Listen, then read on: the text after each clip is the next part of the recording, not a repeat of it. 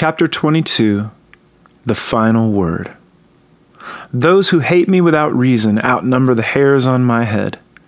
Many are my enemies without cause. Psalm 69, 4. It's hard to know how much Jesus was told about his own story when he was growing up in Mary and Joseph's house. But my guess is he heard it all early and often. In the Gospel of Luke, right after the shepherds left the manger to tell all the people they could find about the baby from heaven, Luke says Mary treasured up all these things and pondered them in her heart. Of course she did. She was a new mom, and that's the kind of thing moms do. I've watched my wife cuddle up with our kids on the couch and tell them stories about themselves from when they were little. They eagerly ask all the old questions again and again, and she is only too happy to tell the tale one more time. It's not hard to picture Mary holding Jesus and telling him once again about the angels, the shepherds, the star, his miraculous cousin John, the old prophets in the temple, the wise men and their gifts, and all the scriptures that had come true surrounding this singular birth. And I'm sure Joseph told Jesus about his lineage, the people who had come before him in the ancient and proud family line, and how they could trace the promise all the way back to the very beginning, to Abraham himself. After Jesus grew, lived, died, rose from the dead, and ascended into heaven, one of his disciples named Levi wrote an account of his life and ministry, death, and resurrection. We call it the Gospel of Matthew, and he wrote the book to demonstrate that Jesus is indeed the promised king Israel had been waiting on for thousands of years. And he opens the book the way that you might present a legal argument to prove Jesus' kingship, by giving the Messiah's genealogical credentials. Now, as a kid reading the Bible for myself, I was always confused by this huge list of names.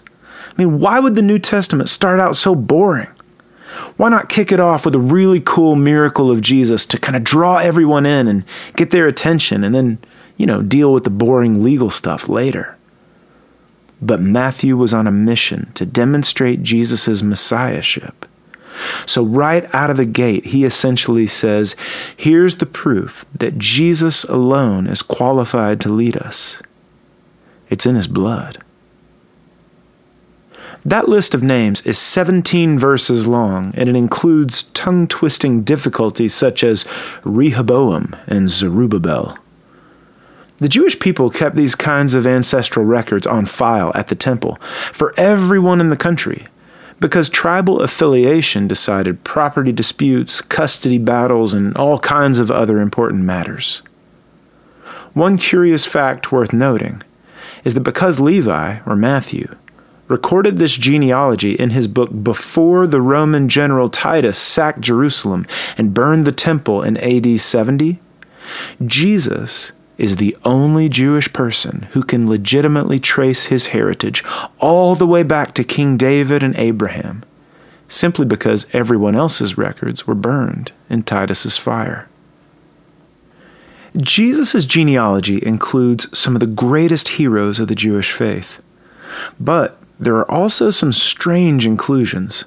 Or maybe the best way to put it would be to say that Matthew emphasizes certain names that come as kind of a surprise. In other words, if his goal was to show the untarnished royal lineage of the king, why did he focus on certain names so deliberately? Specifically, why did he list women in this genealogy at all? People in the first century didn't treat women very well. For the most part, they didn't respect women or value their opinions.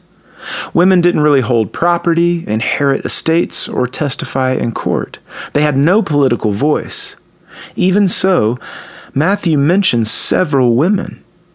Not only that, but the women he lists were, for the most part, notorious sinners and outsiders. Tamar, for instance, she tricked her scumbag father-in-law to have sex with her in order to secure her life and bloodline. Rahab was a foreigner and a prostitute. Ruth was a Gentile from a different continent who married into the Jewish faith, and Bathsheba cheated on her husband with the king in the Oval Office while her man was off at war. These were not women of royal pedigree. They were actually the kind of people everyone hated and talked about. The thing is, the more you dive into these women's stories, the more you find out they weren't so messed up after all. I think they were all probably just doing the best they knew how. Sure, they sinned, just like everyone else, and several of them were opportunistic and even deceptive. But when you know their whole story, you can't really blame them. For most of them, their lives were hard, and they were the victims of unkind, cruel, and selfish men. These women were the kinds of people that folks deeply hate, but they hate them for all the wrong reasons.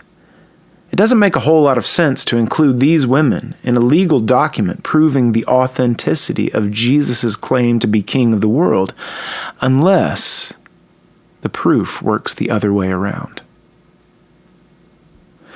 In other words, what if Matthew included them not because they bolstered Jesus' reputation, but because Jesus rehabilitates their reputation?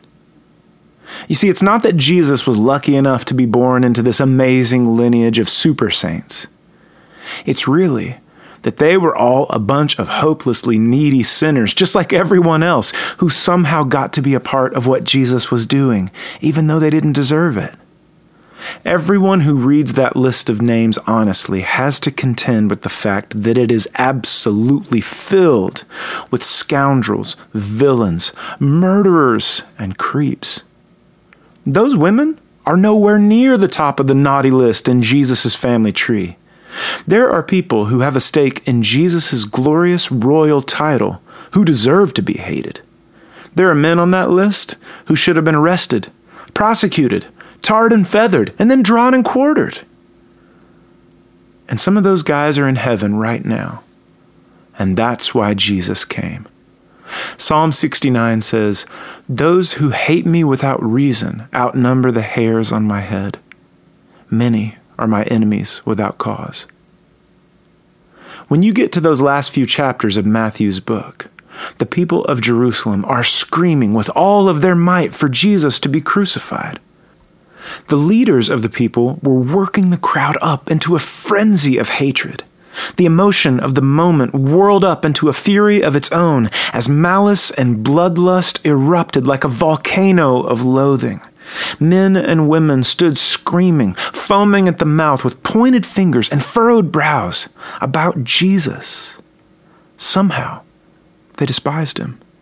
They utterly detested him and wanted to see him not only beaten down, but destroyed. And yet, what had Jesus done to deserve this?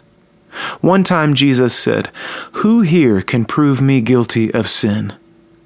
No one could. Peter said he went around doing good. The foreigners in the Decapolis said he has done everything well. Jesus only ever loved. With every beat of his peerless heart, he loved sacrificially and beautifully, and he was repaid with hatred. People hated him for no reason at all. He didn't deserve it. He should have received love and gratitude forever from every single beating heart, but he was hated. And that is why he came. He came to pay our price. He came to absorb the hate we deserve. He came to personally bear the responsibility for our sin and feel the effects of all our wrong. The long list of names Matthew gave to prove Jesus' right to be king wasn't something to brag about. They were just the first names Jesus had come to cover for. The first to be transformed by his perfect record. We would be next. He bore all we deserved and gave us his love.